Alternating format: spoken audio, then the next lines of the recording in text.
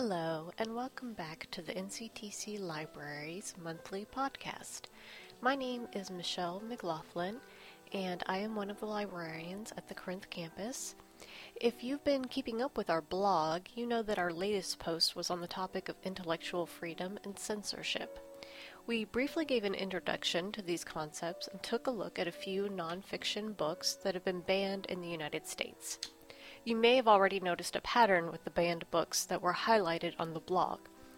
All of these books were written by minorities or they promoted a minority point of view. These books were also contested during times of social upheaval in the United States.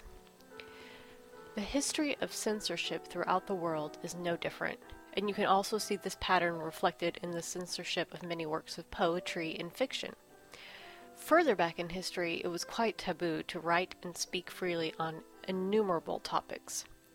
Authors would make attempts to disguise their defiance of these taboos by writing fictional accounts, sometimes using only thinly veiled references, other times using symbolism that is less obvious.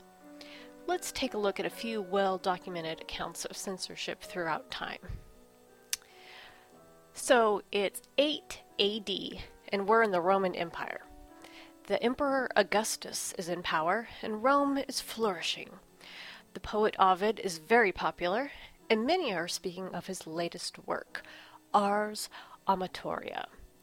Ars Amatoria is an elegy, and it includes instructions for the best ways to attract love and desire. However, we have the Julian laws in effect. These laws promote marriage and childbirth, and they also allow for the prosecution of adultery. Ovid's Ars Amatoria is an indirect challenge to these laws. Many citizens, including Emperor Augustus, believe that Ovid is promoting seductive and morally questionable behavior that could result in adultery. As a result, the Emperor Augustus censors all of Ovid's works from the public libraries, and Ovid is exiled from Rome. Well, now, let's set the dial to 1559 in the Vatican, where we find that the Catholic Church has begun keeping a list of books that they have banned. The Church publishes this list and calls it the Index Librorum Prohibitorium, or the Index of Forbidden Books. The Index of Forbidden Books is a catalog of all the books that the Church believes to be heretical or ideologically dangerous in content.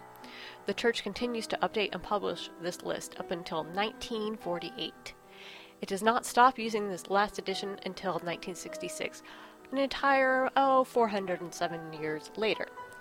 One of the most famous authors to end up on the Index of Forbidden Books is Galileo and all of his scientific works, especially those that promote the idea of Copernicus's heliocentric theory, the idea that the Earth revolves around the Sun. In 1633, the Inquisition finds Galileo and heliocentric theory to be erroneous in faith, and Pope Paul V orders Galileo to abandon completely the opinion that the sun stands at the center of the world and the earth moves. The Pope also orders Galileo to not hold, teach, or defend this idea in any way whatever, either orally or in writing. Let's time travel again to 1857 in France. The poet Charles Baudelaire has just published his controversial work, Les Fleurs du Mal, or in English, The Flowers of Evil.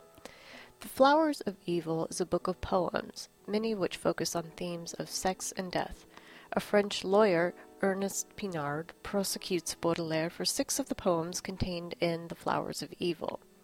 2 of the 6 poems in question contain themes of lesbianism, and the other 4 contain mild sadomasochistic themes.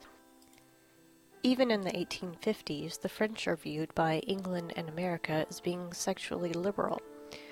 But these are different times, and there are still some taboos even for the French. The court believed that the banned poems were too realistic and would lead to a quote-unquote excitement of the senses. The French court's ban on these 6 poems does not lift until 1949, almost 100 years later. By this time, Baudelaire has achieved status as a classic poet, and he is considered to be one of the most important influences on modern French and European literature. We'll take one last trip into history. 1922, in the Union of Soviet Socialist Republics, or the USSR.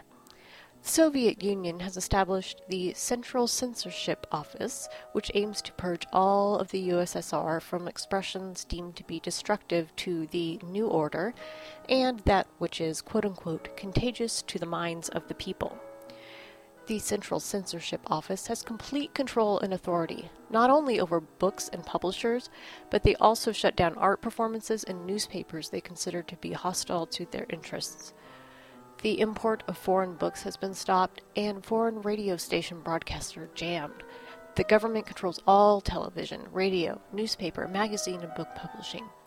Anyone trying to circumvent censorship is assured a visit by the KGB, if not more. Even owning a single copy machine is illegal, and the possession and use of copy machines is tightly controlled by the government. It would be impossible to name all the works that are banned during the Soviet rule. In fact, the Soviets take the award for longest-lasting government-enforced censorship during the 20th century. It wasn't until the USSR dissolved in December 1991 that this officially came to an end. Of course, modern Russia and many of the former Soviet countries are not free from censorship today. But as far as we know, it doesn't rise to the level that it did during the Soviet Union. Throughout all of human history, people have been persecuted for what they believe or what others have perceived them to believe. People have been burned at the stake, crucified, exiled, and imprisoned for views or their expression of ideas that were different from the cultural norm.